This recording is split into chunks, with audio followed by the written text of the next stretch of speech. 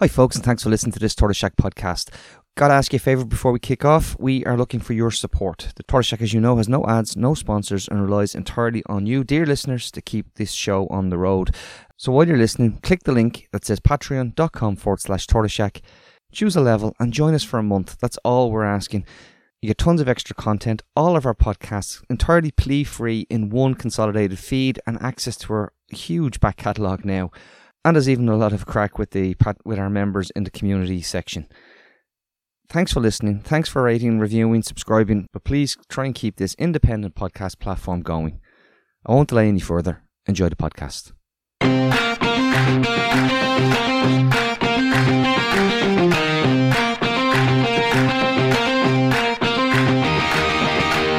Welcome to Reboot Republic, the podcast that goes behind the headlines and looks at the big issues in this republic of inequality. We are the podcast of solutions and the podcast of hope, and I'm your host, Rory Hearn. And today I'm delighted to be joined on the podcast back by a guest we had many, many years ago. A guest that some listeners might know, others might not, but someone who is, I would call him Ireland's Slavoj Zizek in terms of philosopher and intellect. It is none other than Dr. John Bissett. John, I am delighted to have you on Reboot Republic. Cheers, it's great to be here, Rory. That's quite an introduction. I don't have as many jokes as Zizek. That's the problem, and probably far off his intellect as well. No, I'd say you're well managed with the jokes. You're here because you have written a new book which is published called It's Not Where You Live, It's How You Live. Class and Gender Struggles in a Dublin Estate. And it is a fantastic book that I would recommend listeners get their hands on it. It is published by Policy Press, and it is an incredible account that takes us a kind of deep dive into the world of living in a public housing estate. But what's brilliant about it is how you kind of describe the lives, as you describe it. It's an ethnography, an ethnographic study. The lives, real lives of people in the public housing estate, but then you kind of shape it and describe and write about it, drawing on great sociologists and philosophers and academics, and bring in, your theory and applying to it, which is really engaging, and I think some deeply thought-provoking approaches. And we're going to delve into some of those.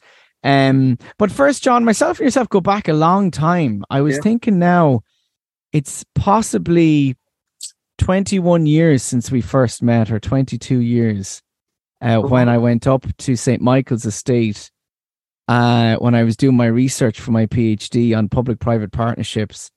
And I remember Andrew McLaren and Sinead Kelly brought me up, and you were there. And I think it was just when the Department of Housing had said to ye that you would have to do the regeneration of St. Michael's Estate as a public-private partnership. And that was where my connection started. Then, of course, I started researching on the estates, and then we worked together in Dolphin House for 6 or 7 years when I was working in there in a public housing estate and a great community. And a lot of the lives and the stories that you write about in your book, I worked alongside with those and almost lived with them for the 6 years in the Porter Cabins in Dolphin House. But listen, John, in terms of the book, we could talk for an hour about all that stuff, Rory. Huh? We could talk for an hour about that history on its own. We could talk about that. And I'm thinking back to the anti-austerity protests. Yeah. As well, the protests against the community cuts and the regeneration Dolphin House. Incredible history, incredible work. And in a way, we will come into that because it does reflect on it. For you, what was the point of writing the book?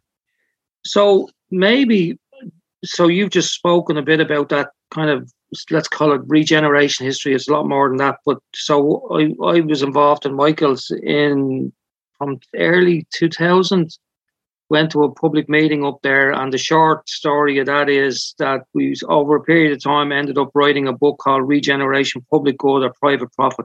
And it was a kind of basic primer in some ways about the political economy of regeneration in Dublin, and a few of us had read a lot about what had happened in other places, and I think our optimism at that time kind of said, no, we're too wily, we've too much energy to let that happen here, but it did happen here in so many different places. So that book was an attempt to grasp. Go on. Just explain what is regeneration and what was St. Michael's Estate for listeners. In the coming to the end of the 90s, early 2000s, the Irish state effectively used a model sort of imported from Britain and the US and Europe, which said, for instance, in St. Michael's Estate, we the state who normally would rebuild this estate because it's in such a mess physically, won't do that in the old way. We will use a new way. And in the case of Michael's, and you've written a book particularly about this yourself, Rory, on public-private partnerships, we will use a PPP, public-private partnership model, where effectively we trade some of the land and we get something back in return. So the quid pro quo is we give the developer, say, half of the 14 acres or whatever, and in return he gives us X number of houses and buildings and so on. So, but the problem was it was all hinged on a very volatile and ultimately collapsing housing market that collapsed globally and then collapsed here in Ireland. So that, regeneration in some ways is it could have many forms. It could be state funded, it could be, but in our case, the model that was being promoted all across the city and then was going to be rolled out in Limerick and other places was effectively that way of doing things. And as we know from our recent history, almost every single project, Fatima is probably an exception, that had different issues in terms of going into NAMA. So all of those projects effectively fell off the conveyor belt, and we had to wait 10, 15 years before anybody said anything was even remotely possible again. And now, as you write yourself about in Gaffs, we are back in a really strange place of a mad bubble of a housing market once again. Those estates and those lands are so valuable that there's effectively a class cleansing and a pushing of whole communities off the lands that they're on, very subtly, very slowly, and there's some nice offers thrown in for some people to make it palatable, but effectively that's what's been happening. So regeneration is it's very political in the context of what happens. It's been and isn't it also because at the time, in behind it all, when you pare it back, and this is at the heart of your book as well, is an ideology and a political ideology, a viewpoint, a policy viewpoint expressed through politicians in the Dáil, through policy, that social housing itself, as conceptualized and as delivered in large housing estates, was a failure, and that government, the state, wanted to get out of social housing, and the concurrence with that, or the conjoined kind of ideology and belief system along with that, is that we don't value the working class people in these estates either. Well, I definitely think that there's no value placed on the people who live there, and I think there's extremely high value placed on the places they live in. So the objective is to get them out of those places as quickly as possible. But that does take time because the state itself has so many failures in relation to even providing off-site housing from there. But effectively, I was just doing other work this morning, thinking that the people who run Ireland are a management class for a larger capitalist class, right? That's what they are, that's what they do, and that's how they operate. They effectively, there's an old saying that the state is the handmaiden of capital. And effectively, I think there are so many indicators, there's so much evidence to say that that's true, that we are one of the most neoliberal countries in the world. It's like, but the propaganda is so good and so strong, that a lot of the time the spin, it kind of takes the gloss off that. It's presented slightly differently. It's presented in more palatable terms, and it's never obviously presented in that way. So I absolutely agree. I think accumulation by dispossession, whatever phrases we use to describe the practices, that the policies have been wealth for a very small group of people, and inequality, particularly class inequality, gender inequality, race inequality across the board for the many or the majority. Sorry. Yeah, no, and just on that, back to the book, the question of what was the book about? What story did you want to tell, and why in that? Okay, the book is a conditions book in inverted commas. It's really about saying, people say to you all the time, no, do you know what I mean? You're just telling stories. You're just, making stuff up. So, and part of me from the reason I was talking about the first book was to actually say this book was an attempt to get really into the conditions people live in and live under. So, how they live, the difficulties they have, the choices they have or don't have, what day-to-day living is like, things like money, things like children, family, love, care.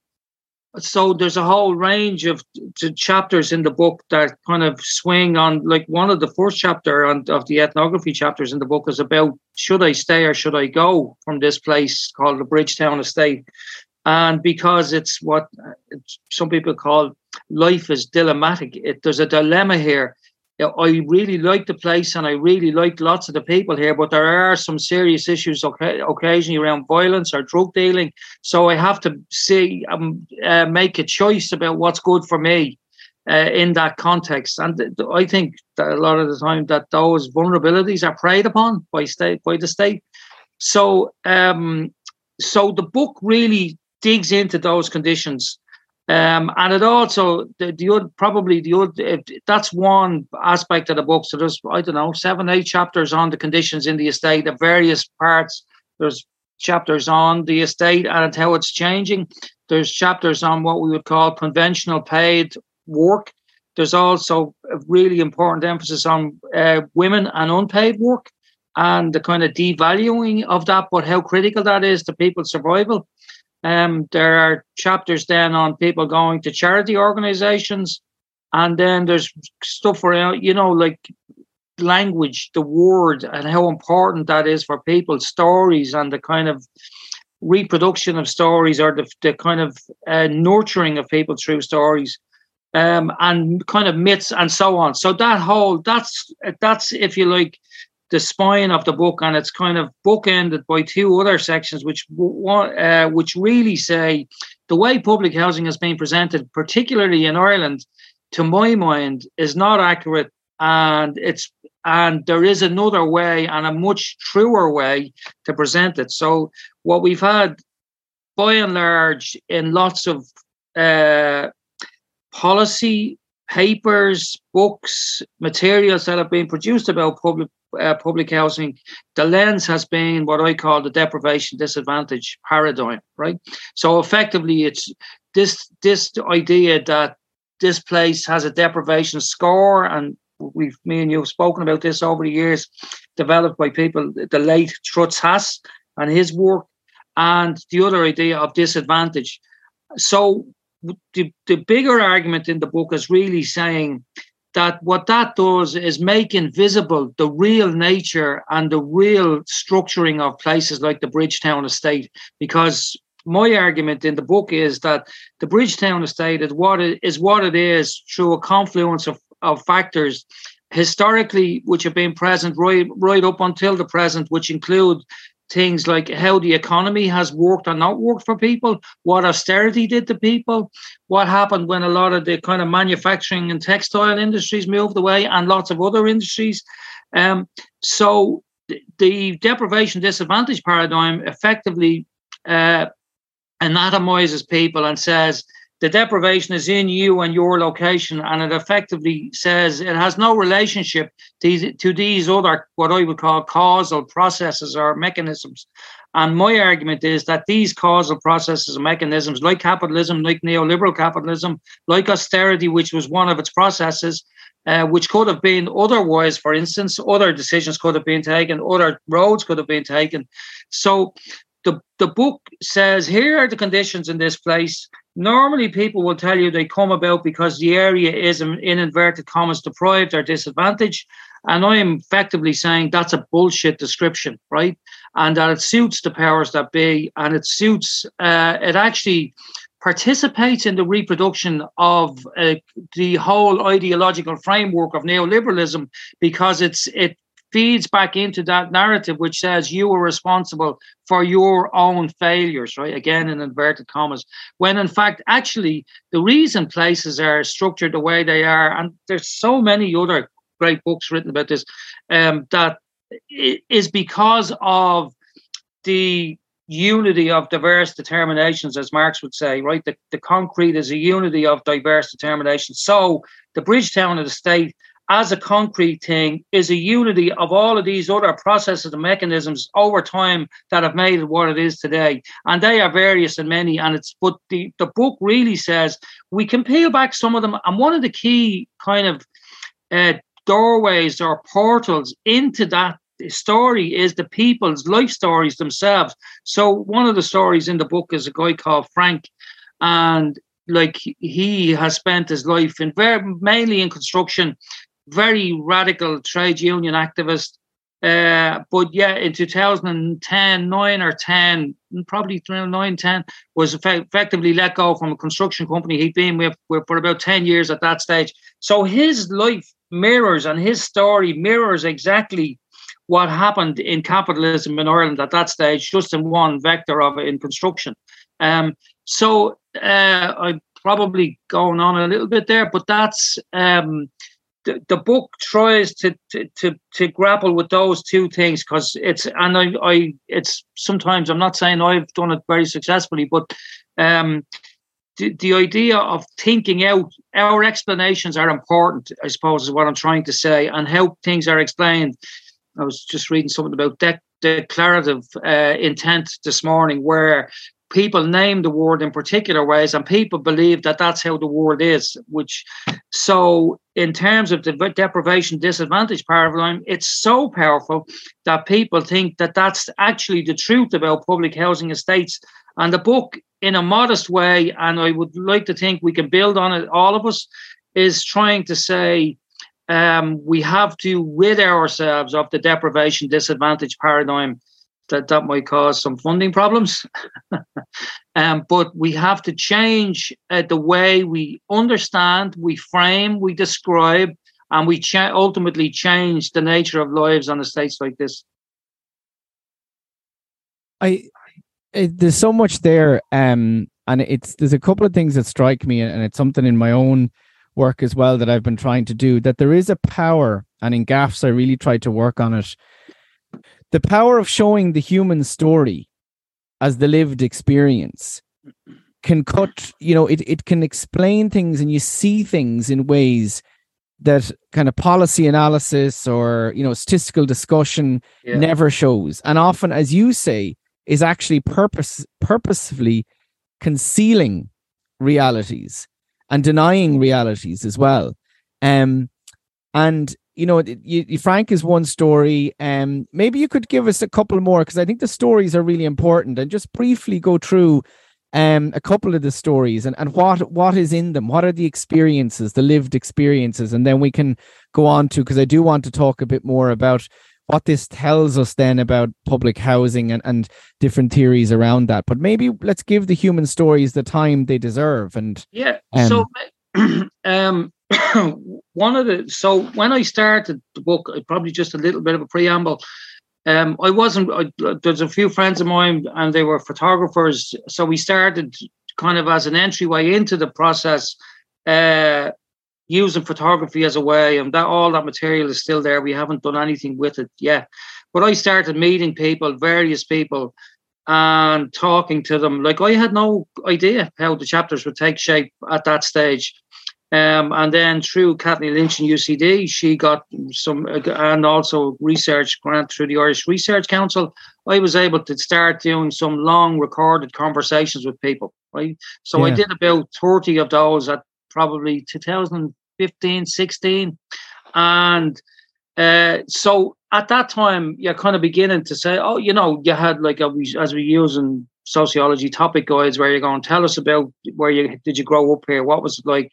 Did you like, if you're married, your family life and so on, where'd you go to school? What was education like? So there are all those things. So you begin slowly to see some semblance of themes emerging, right? And they're not rocket science in many ways. But I've said it at the book launch, I wouldn't say I'm a great kind of interviewer, let's say, at that way, and I'm probably better at sitting around with people and listening to them and hearing them. So after I did the recorded conversations, I just would have spent a lot of time in the estate, just saying to people, give us a cup of tea, will you? And they say, did you not bring the biscuits and stuff like that to me? Or you have, Jesus, no chocolate ones. So you can't go anywhere without a pack of biscuits. No, I mean, it's a great tip, isn't it? So I used to go in. So, for instance, I'd go into Frank, and Frank had painted the whole balcony. He, like, meticulous, pristine job on every part, even though the place was due to be demolished fairly soon. But he still wanted to live in a place that he could come up and go, this is okay. And same on the inside of his flat. So we'd sit there, we'd watch Trump's politics unfold on the TV. We talk about all that was going on in the world. He would tell me about his past. So slowly, every day I did field work. I'd go home and write up the notes. And I did that for years, right? In the end, probably 5 or 6 years, probably 3, 4 intense, probably 4 or 5 times a week, sometimes 6. You'd be there. You'd be having these conversations, say, right, take a few quick notes, then get home, then write them down. So Frank's story, he'd say to me, don't bring a tape recorder into my house. Right? Yeah. And I kind of remember leaving his flat that day going, oh, I'm finished here because it's not going to happen. Yeah. But I didn't. I just said, okay, I'll try and write the story without the recording. And then a while ago, I gave him back the stuff, and he kind of had distorted sense that I was kind of making him something he wasn't. And I said, no, that's actually, like, you were active in the trade union movement. And whatever it is, it's that not wanting to have any attention brought on yourself. So, and then the same process with other people. So, like, there's another person, like, there's loads of kind of men, and there's 2 chapters, one called Work Ethic 1, which Frank is in, and Carl, and a whole group of other younger men who are all coming into construction, smoking weed around the estate, stuff like that. So there's a kind of particular male energy, a history that's in that chapter. Then the second chapter is 2 women, Nadia and Michelle, where they have a different life that men don't really think too much about, which is about the fact that one of them had squatted into the estate when she was just married, or her partner left her after less than a year.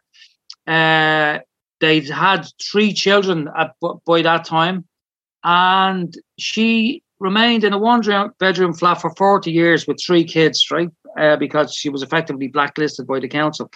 And she developed chronic health issues, I think, from sleeping under a window where the water was pissing in because the flat was damp. Yeah. And she still has them to this day. I met her a couple of weeks ago, and one of her feet's completely twisted, and she's waiting on an operation, I don't know, years. So the horror story is also a story of our younger years, trying to make money in a job to pay the bills, but also trying to raise 3 children at the same time. And Michelle's story is not dissimilar, moving back to the estate when she's a young single parent, and then having 2 more children, and the same process for her. And like, so I think like Kathleen Lynch would have always kind of said to them, like, push the gender issue. Do you know what I mean? Yes, class, yes, but what about how are women's lives different than men? Are they, let's not take it for granted. And I think, like, I don't know how successful it is, but what that chapter is really says that they have what's normally called the double day, right? They have a day job, and then they also have another full-time job as parents, right? So they're trying to manage all of those things in the same day, every day. And some of them work as professional carers in hospitals, for instance, when they leave the house, get the kids to school or to childminders, and then they're going into really high emotional content caring jobs in, oncology wards, and so and then they come back home, they got the kids again, and so on. So that just those distinctions. So there's two of the chapters in the book. One is kind of Frank, Carl, and the rest of them, and then the other is a women's chapter. So you're kind of digging deep into those things, and even woven through that, all of that stuff for kind of relationships to the estate, family history, and so on. So that they all came kind of out of the early work of doing the recorded conversations. And then there was a particular point where I was kind of floating around saying, where do I go with this thing now and what's going to happen? And I kind of knew a group of people that went to a religious house, and I remember saying, I'll try this. And I walked up to meet them one day and said, do you mind if I go along for the walk? And they said, what are you talking about?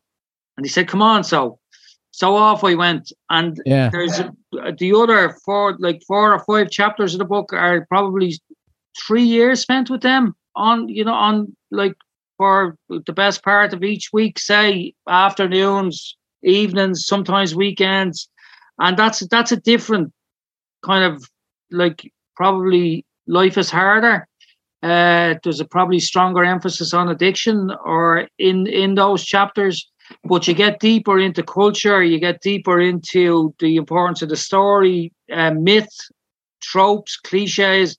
So there's a range of there's kind of varying levels of detail in those chapters. Like one of the title of the book, It's Not Where You Live, It's How You Live, comes from a chapter which is actually titled What Goes Around Comes Around. We all know the phrases, I would say, right? So people used to use them, and I would kind of say to them, like, what does that mean? Where does it come from? Why do you say, when you say it's not where you live, it's how you live, what does it mean? And in the book, there's a kind of digging into those things, because there's a sense of, I need to protect myself. I need to be able to say that I have respect, or that I feel like I have respectability.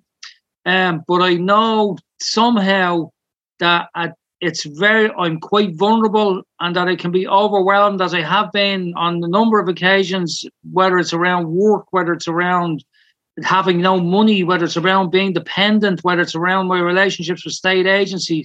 So there's that particular chapter, like what goes around comes around, for instance, that phrase, I used to see it as a kind of this idea of inexorable justice working itself out in the world. So somebody says what goes around comes around. And I remember sitting on the steps one day saying, like, but when the banks did what they did what goes around comes around. And one of the women said to me, well, they didn't really hurt anybody now, did they, John? Right? Yeah. Now, what I took that, obviously what that meant was, again, that what was not close to you definitely wasn't understood in the same way as if somebody was a physical threat to you, let's say, who was close to you. There's a mad guy in the story called Doogie who turns up and kind of is a malevolent background character, and people are, for instance, need to protect themselves, say, from people like him, whereas what goes around comes around was much more directed at that level, as opposed to, that if you do bad things to people, think bad things will happen to you. But obviously that's not the case in lots of ways and in lots of cases. And if you have lots of power, especially, you can protect yourself from great misfortunes and make other people pay for them quite often. So there's a kind of, the book goes deeper and deeper and deeper into, from the beginning of, okay, you're moving, then you're into, okay, what was your working life like? What was your education life? Then it's into, how are you living every day? All right, so you've got to go and you get 20 or 30 euros off Charlie on a Monday. You get a, you know what I mean? And there's a whole, so all of the systems that people help each other. So there's a quite interesting financial system where, like, there's the classic institutional loan shark systems which operate in the Bridgetown estate as they do everywhere else, but there's really fundamental, much more fundamental, informal credit system of borrowing and lending between people on the estate, where people give each other 20, give each other 30, sometimes give each other hundreds, right? Most times it's paid back, not always, but I think the thing about that is, if I was an economist or a loans person, I would have understood the scale and importance of the informal credit economy, for instance, right? Now, I just go back to what you said a while ago, Rory. The part of the problem with quantitative research is definitely useful on some occasions, is that it was only by chance that I discovered that thing, right? I came back from a trip with children on a summer project one day, and Rosie in the book is handing money in the window to our neighbours saying, that's what I owe you, right? Yeah. And someone else is giving her back money the next day, and so on and so on. So, like, people don't tell you those things normally in a survey, for instance, right? But if you're around a while, you actually see, hear, listen, and understand a kind of vast range, and the things like stories, the word, and so on. So yeah. It's again, the stories are so important, and those experiences, and I really, really would recommend people to get the book and have a read, because they are so insightful, and I recognize lots of them as well in having the conversations, in my time in Dolphin House, and you're right, and the lived experience. And then you see, you talk about it yourself, how then these structures impact on people. And back to that, you say you want to get rid of this deprivation disadvantage paradigm. What should it be replaced with? Yeah, we had this chat on a few weeks ago about eco-socialism, communism, But even in terms of not going straight to an alternative, but even in terms of understanding and explaining these, the reality, the lived reality, so which is at some level, it would mean that.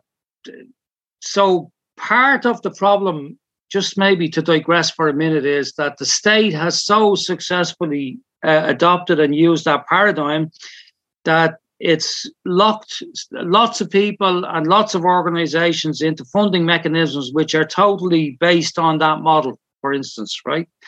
So that model was developed on three categories, was it? Class, position, unemployment, and education level. Are they the three categories? And housing. It's housing. Okay, so whether you're in social housing, owned, but the problem is they're non-relational, right? They don't place you in a system of social relationships in a society, right? And one of the outcomes of the state successfully using the deprivation disadvantage, and there are some advantages in relation to getting small mercies, let's say, from for communities in relation to community projects and community grants and so on, is that everybody is now dependent on that model. And people in projects, people in community organizations, and in a really, really bizarre way, want to be more and more disadvantaged, right? Yeah. Because the more disadvantaged, the more funding you get, okay? Whereas which is a strange twist of fate to be in, whereas somebody's to come and look and going, how, and I'm not saying this is the norm, I'm saying this is the psychology thinking. If we're higher on the disadvantage scale, we get more funding. So I don't know what the replacement mechanisms are, but I think they would have to be a public acknowledgement that class, gender, race, for instance, is to some extent maybe more accepted in the identity sphere, but that they would be the fundamental basis of the inequalities which exist. And the reason that they're the fundamental basis is because they're based on relationships socially and economically between groups in the society, whereas the deprivation disadvantage paradigm will be there forever and nothing will change, because people will go, there. It isn't a relational problem. It's not. John hasn't only got €10 a week to live on because Rory has 500,000. Right, because Rory takes all of John's whatever, and that's why Rory is rich. That's not the problem. John has only got €10 because John is deprived and disadvantaged. But the argument I'm making is that there's a relationship of extraction and exploitation which goes on in various ways, and that's at the core of the set of social relationships. But the state we live in at the moment, I think, is unable, unlikely, and unwilling to accept that sort of understanding, because the people who run the state actually endorse, accept, promote, and instill the other paradigm, which is you are the product of your own failures or successes, right? As opposed to an analysis which says, actually, it is really critical where you started in the race, because you started in the race 300 meters behind the person who was ahead of you, but nobody told you, or as Michael Apple said once at a conference, was that you got into the swimming pool with a concrete block on your back to start the race. So, and that's where the whole architecture, the systemic nature, the relational nature of the way the society is constructed, and of course we're tied into a global system then as well. Right, but even if we started at the basics in terms of what are the constituent elements of the society we live in and how do we understand them, present them, describe them. So the book is saying the constituent elements are to be found in the class and gender structures, and of course in the racial structures. That's where we need to look. We don't need to anatomize and say it just so part, like, you're a geographer, Arnie, I'm not a geographer, but part of the book is really about, like, if the city is a class text, right? The Bridgetown estate, like so many estates, when we look at the Trutzhaas maps and stuff like that, they only so culturally and economically, those estates have a particular relationship to the city and beyond, and have had for decades and decades. And whether they were tied into industry and it collapsed, or whether culturally, for instance, one of the parts of the book is about, in the last chapter of the ethnography, the ward, we go to a funeral in the city centre, and Rosie sits beside me and Charlie's across the way, and she says, they're all very nice in here, John.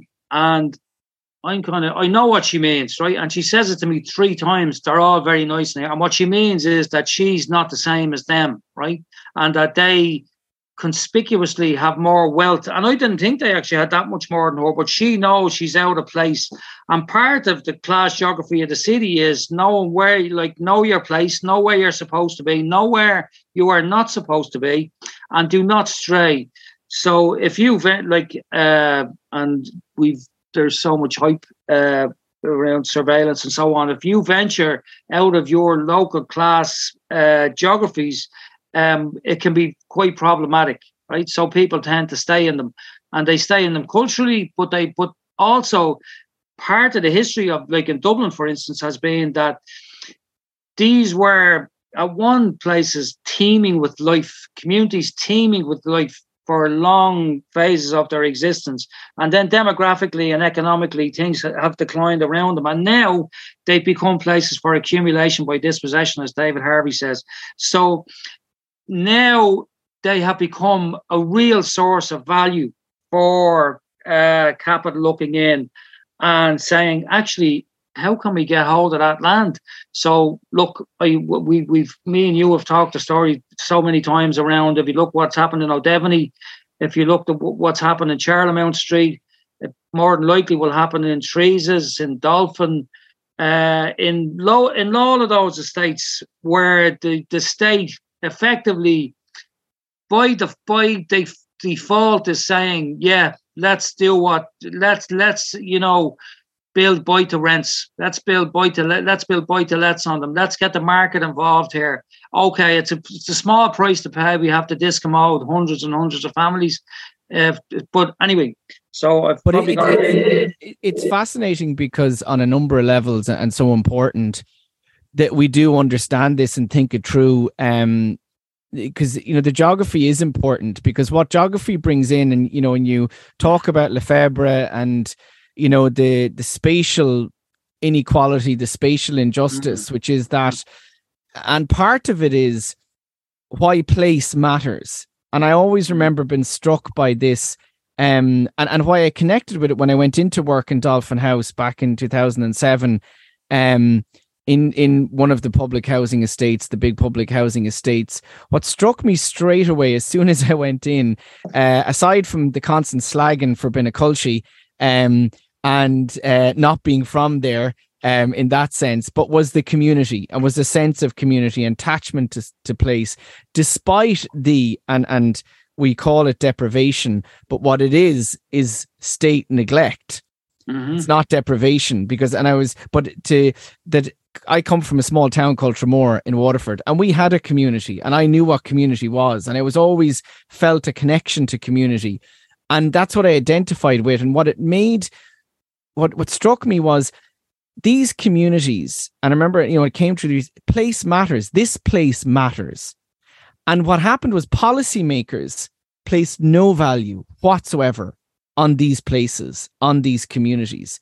For them, they were deprived ghettos that just needed to be obliterated and broken up, and that would deal with the problem. And on the other side of it was this, the point I was making is that, and I think that, because you said this in your launch, I think really, really well, the launch of the book, which was a fantastic night, that it's not that we, as you talk about, in these communities, in working class areas, in public housing estates, it's not that we are deprived. It's that, I think you said, we do not have the resources that the rest of those who have wealth and privilege have. We have been denied those. I'm not sure if that's exactly how you phrased it, and I think you describe it now, but just in terms of that, I think a way of looking at differently, which is what you're getting across, is that when you think about Dolphin House and the public housing and the lack of maintenance by local authorities, the lack of care, that if these places had been maintained properly, if the care had been given and value had been given to public housing like it is in Vienna, then you wouldn't have this level of sense of disconnect and sense of deprivation. Yeah, no, I agree. I think there's been no sense that investment was necessary. There was no sense that investment was worth it. Why would we bother? I mean, you've described it yourself there, where appalling physical conditions, and with huge health consequences on people at some of the campaigns you were involved in. And so there's been structural neglect for so many years, and it's difficult to understand why and how people in the state can just do that. I know Michael D. Higgins has said that Michael's estate is the great untold story of Ireland, in a way, right? It's not the only one, but it's certainly one of them. And part of the book really is to say that, there's, I don't know what the line is, where we're writing about particular historical forms at the moment, right? And if you go back to when estates were built in the 40s, 50s, 60s, they're amazing. They were amazing places. I mean, if we've told, what's his name, the Dublin city architect, Herbert Sims, right? So if you look at all the Sims buildings, and the legacy and the history, and both myself and yourself were at a conference before Christmas about Oliver Bond, And you could, like, I know the two of us spoke at the end of it, you could just feel that sense of this is the beginning, the very beginning of how this process starts by decanting a whole generation and community of people who've lived there for sometimes 4 and 5 generations, their families. We were talking to them that day. And so, like, the answers are many: greed, incompetence, corruption, in terms of why simple things can't be done to keep people in, and just neglect why there's no value placed on simple tasks like keeping the public housing stock up to great spec or to really high spec. Build new, build more, build new. You've been arguing it for years. Like that. But even, I mean, there's no doubt that financial interests have played a critical role in the destruction of public housing in the state since the 70s and 80s on, where they said, no, don't give people public housing, give them a mortgage. No. And now it's don't give people a mortgage, give them a rental, because that way we can extract value for far longer than we even put on a mortgage, even for, so there's the internal neglect of the physical fabric of the places people live in, but there's also been the structural systemic shift that the state has engaged in, which said that's not our task anymore. We don't do public housing. What we'll do is HAP, right? And what is HAP? HAP is a subsidy for private sector landlords to make zillions of euros. And why would we do that? Why would the state engage in you know what I mean, in a scheme which doesn't make financial sense at any level, right? So I think when we get back into that, and I saw you tweet about a new scheme in Cork or something yesterday, but I think the answer is simple: to build high quality, highly maintained public housing systems, and which includes all of the current ones. But the part of the issue that the book is really raising is housing is super important, right, for everybody, and we know the level of need, and we know the intensification of it in the last couple of years. But the people will, so for instance, people have been given new housing in lots of situations in recent years, but they still live in really terrible material conditions. They have very little money. They won't stay in the school system long. They'll work in low-paid jobs and so on. So that's a big ask, right? I think for us and for political activism and housing activism in general. But we've got to connect the conditions question to the provision question, right?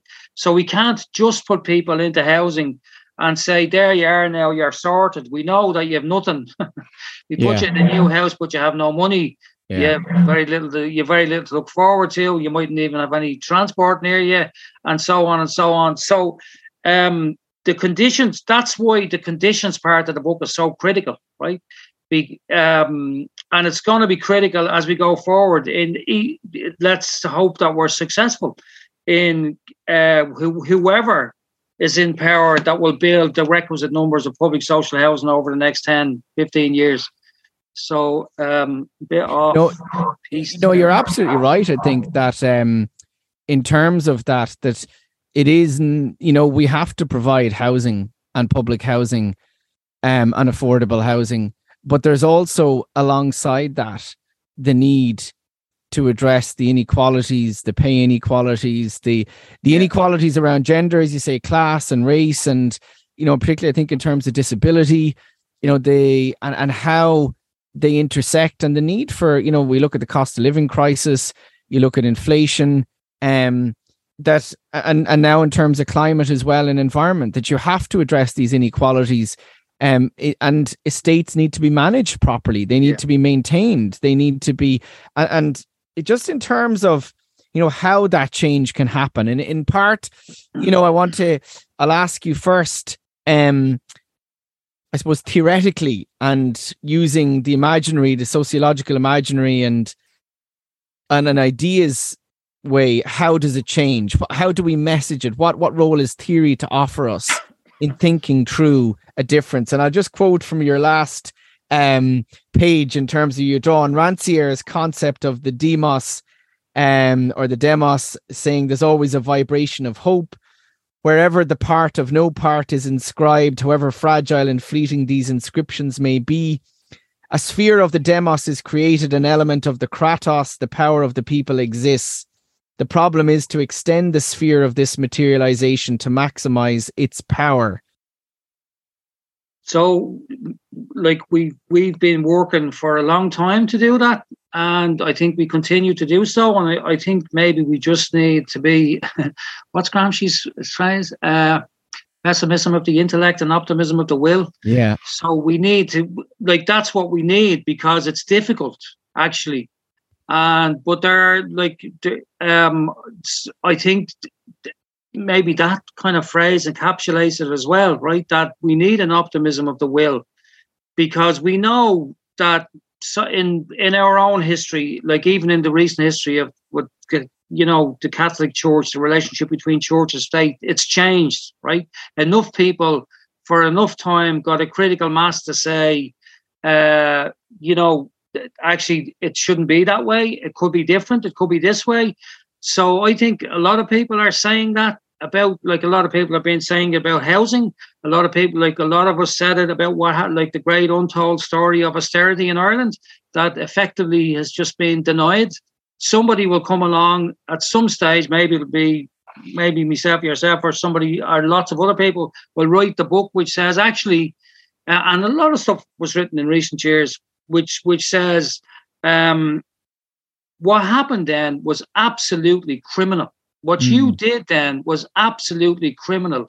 How you treated the Irish people, how you favoured the capitalist economic interests over ordinary people in this country was unbelievable. So, but that just says to us that's how difficult a task we have. I mean, the propaganda is very strong. It's amazing to watch people who you think have people's interests at heart all the time switch back to the default setting. What does business need? What does big business need? What are their needs? When can we meet their needs? When can we do this for them? How can we help them? Whereas when you say, when can you build public housing? Oh, look, the market will build whatever this year. We get back to our own targets whenever we can. And you go, that's really the wrong way round, isn't it? Why aren't things the other way round? Because they're like, we've looked at, so many funding possibilities, financing possibilities over many years about how like, one simple example is if you look Michael's estate, some housing built in the early 2000s, 20 years on, nothing's really happened. Okay, nothing has happened. If you look across the canal, where international rentier housing organization called Habita has built 300 or 400 units within 4 years, right? No problem. All done and dusted, opened, ready to let, right? And you kind of go, that's really amazing how that over here we can build super efficiently and then lease them back through HAP, a lot of them, to the state for enormous amounts of money. Whereas the state has not been able to manage to build a similar number, which is, it's not rocket science. It's a small enough scheme relatively. So it really says all the time that the priorities in the state we contest them all the time, and sometimes we win. But they seem to really favour big money, big power, big finance, big tech. All of those interests get favoured much more than the everyday interests of ordinary people. And of course, it is the question of the state and what type of state, because, on the one hand, your example points to the efficiency of the market and why the market actually should be delivering everything. And we should be just giving our money to the market to deliver because it can do it efficiently. But of course, the issue is what it will charge for that and the inequalities generated out of it. And as soon as finance decides, as it's deciding now, that actually interest rates are rising too high, we don't want to invest in housing, it's going to go off somewhere else. And suddenly the supply is drying up. But it's even not the supply we need. But the point being that it's difficult, I think, for us as well, and that you're arguing against a state for a different type of state, and for a different type of society. And there's this constant need to push for reforms while also realizing that the entire system needs to be radically changed. Yeah, and I mean, I watched some of Chomsky video before Christmas. I think that's an experiment, right? I think we have to be prepared to experiment with those things. So, like, for instance, Coulon is a really interesting experiment in housing provision, right? Very small scale, but trying to do very interesting things with very limited resources and doing it so far very well. And even the kind of the way we've talked before about what would a national housing body look like, how could it work, right? We know the difficulties that the council model has had in the past, and like how do you incentivize people to want to really get in and get stuck into that sort of stuff. But look, I'm sure there are lots of ways we can do those sorts of things. But what we've really got to say is we're moving. So we know the two of us know well from Vienna, that all through the crash, they continued to build. 20 to 25% of the housing stock every year was coming from the social public affordable block, because they had sustained enough revenues from their own rental streams to be able to say, we self-fund. We need some outside external loans to manage the system. But effectively, Irish housing policy, Irish society has pushed us in the completely opposite direction, and we have to begin to try and turn that around and move it back in the opposite direction, where we have democratic housing models, democratic economic models, democratic work models, which actually favour people, like being able to live here, even at a basic level. In that sense. So, and I think that I do feel hopeful in that at the one hand, things are so bad now, so much worse than 15 years ago even. But on the other hand, the ideology and what Gramsci called the common sense, I think, has dramatically changed. Even in recent years, in the last 3 or 4 years, the conversations that you have with people about accepting, there's very few people now, aside from the landlords and people who have, vested interest in the property industry, very few. And even business, you'll hear now, will say, oh, the state has to play a key role in delivering housing. Like, that is a shift in the common sense.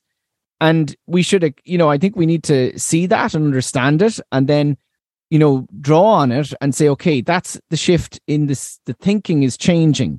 I think there's growing sense that we need to have a right to housing in the Constitution. We might have a referendum. Hopefully we will. That will lead to huge debates, huge discussions. There will be huge work to get it passed. But the question is, well, where do we go now? And how do we push this momentum and change into those real different models of delivering housing? Housing associations have a role. Local authorities have a role. O'Coulons have a role. Ideally, community self-build have a role. Yeah. Affordable housing has a role, creating new types of housing systems. This all has a role. And I think that I feel optimistic, but at the same time, there's a huge human tragedy ongoing as well. And, we think in terms of the evictions, and I put up the petition and asking listeners to sign it, the Uplift petition, if you can, for the government to extend the eviction ban. But just talking and listening to people about, and all the narrative is, oh, the landlords are leaving, and what are we going to do if the landlords leave? And rather than going, do you know what? The system has to change. Landlords, we don't need for-profit landlords. We need affordable and public housing. And that's a major shift. And I think we're at a crux point.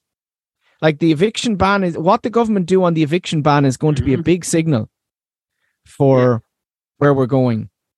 Look, I agree. Maybe just on your broader question, I think there's two. So we have institutional politics, and that's going to be one of the prisms through which things will happen. And we're going to find out, for instance, if Sinn Féin are in power in 2 years' time, like if the powers that be run the state, or whether housing policy decisions can be radically altered, let's say. But the other thing that I think where myself and yourself have worked for a long time and been active is, let's call it civil society, right? And like if you go back to, you mentioned Zizek at the beginning, and Zizek made the argument that in Venezuela, that when Chavez took power, what really needed to happen was civil society needed to be very strong in opposition to Chavez, right? To argue with them and to really engage in a very strong sense in a robust debate about all of the policy changes, for instance, right? But that didn't happen. Zizek said Chavez had almost a carte blanche for a period of time, whereas he argued that the opposition would have made Chavez think much more critically about decisions he was taking, whether to nationalize companies and so on, right? So if I think the biggest mistake we can make in Ireland is hand over to institutional politics and hope that they will deliver, right? Yeah. After the next election, what we need to really think is that the civil society, the activist groups, the activist organizations, all of the housing networks, all of the more, the Masses, the Catus, the Hands, and all beyond that, all of those organizations need to really say, we're here to be that public sector opposition, right? That's what we need to really keep the pressure on to make sure that those things that we're talking about, as opposed to then we'll list them back to, that thing where people go, well, actually, we thought that we could easily finance so many bills a year, and now we've been told by the markets that, sorry, we will only fund rentals. Yeah. So I think that's where the pessimism of the intellect comes from for us. We've got to be very intellectually pessimistic and say, no, we will watch very, very carefully what's going to happen now, because the only thing that matters here is what happens for people, right? And that they get what they need and that the conditions change for them. I think it's vital in terms of that in civil society and that social movement action. And I think the Ireland for All mobilization was very important for that.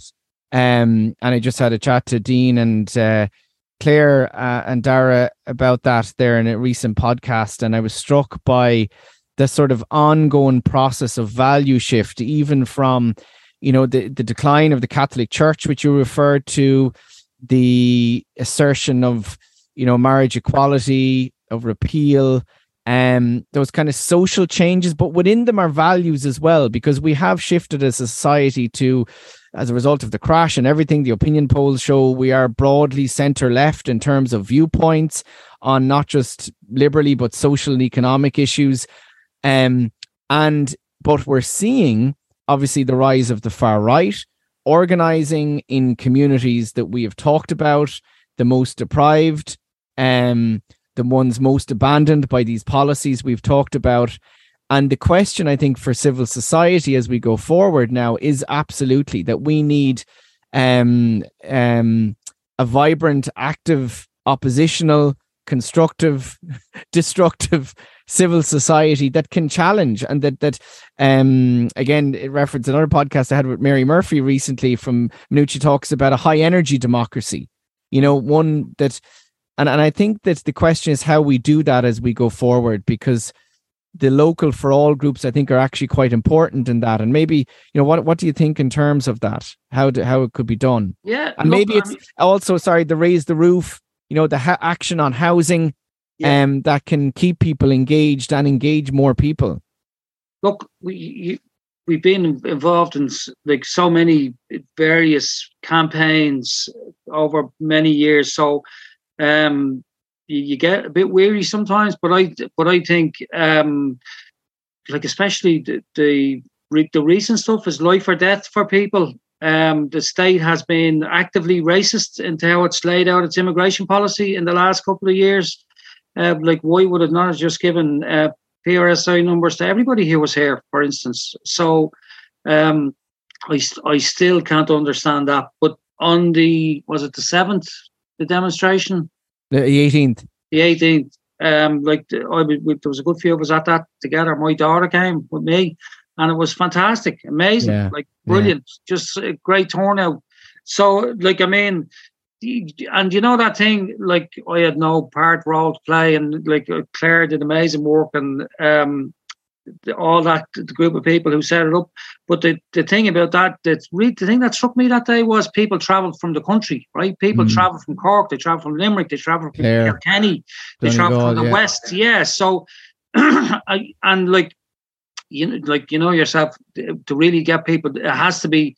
And so I think that's a critical, it's some issues are open, whatever, they open up big things, and that's so important at the moment, in terms of, just we've never had that experience here where people have been prepared to go and, surround hostels and police stations and argue against people being here, just because they can, because it's within their proximity to do that. So, but I think we've got some great organisers, and we've got some great organising skills, and we've got to use them. We've got to build on them.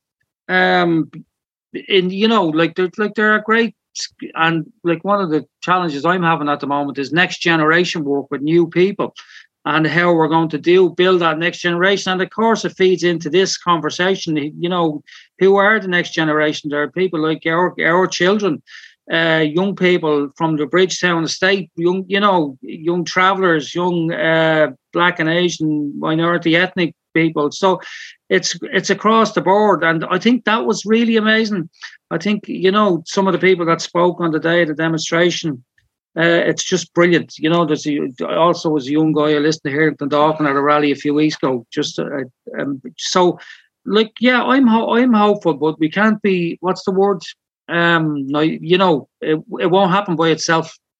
No, it certainly won't. No, it requires a lot of work, as you have done incredibly, and.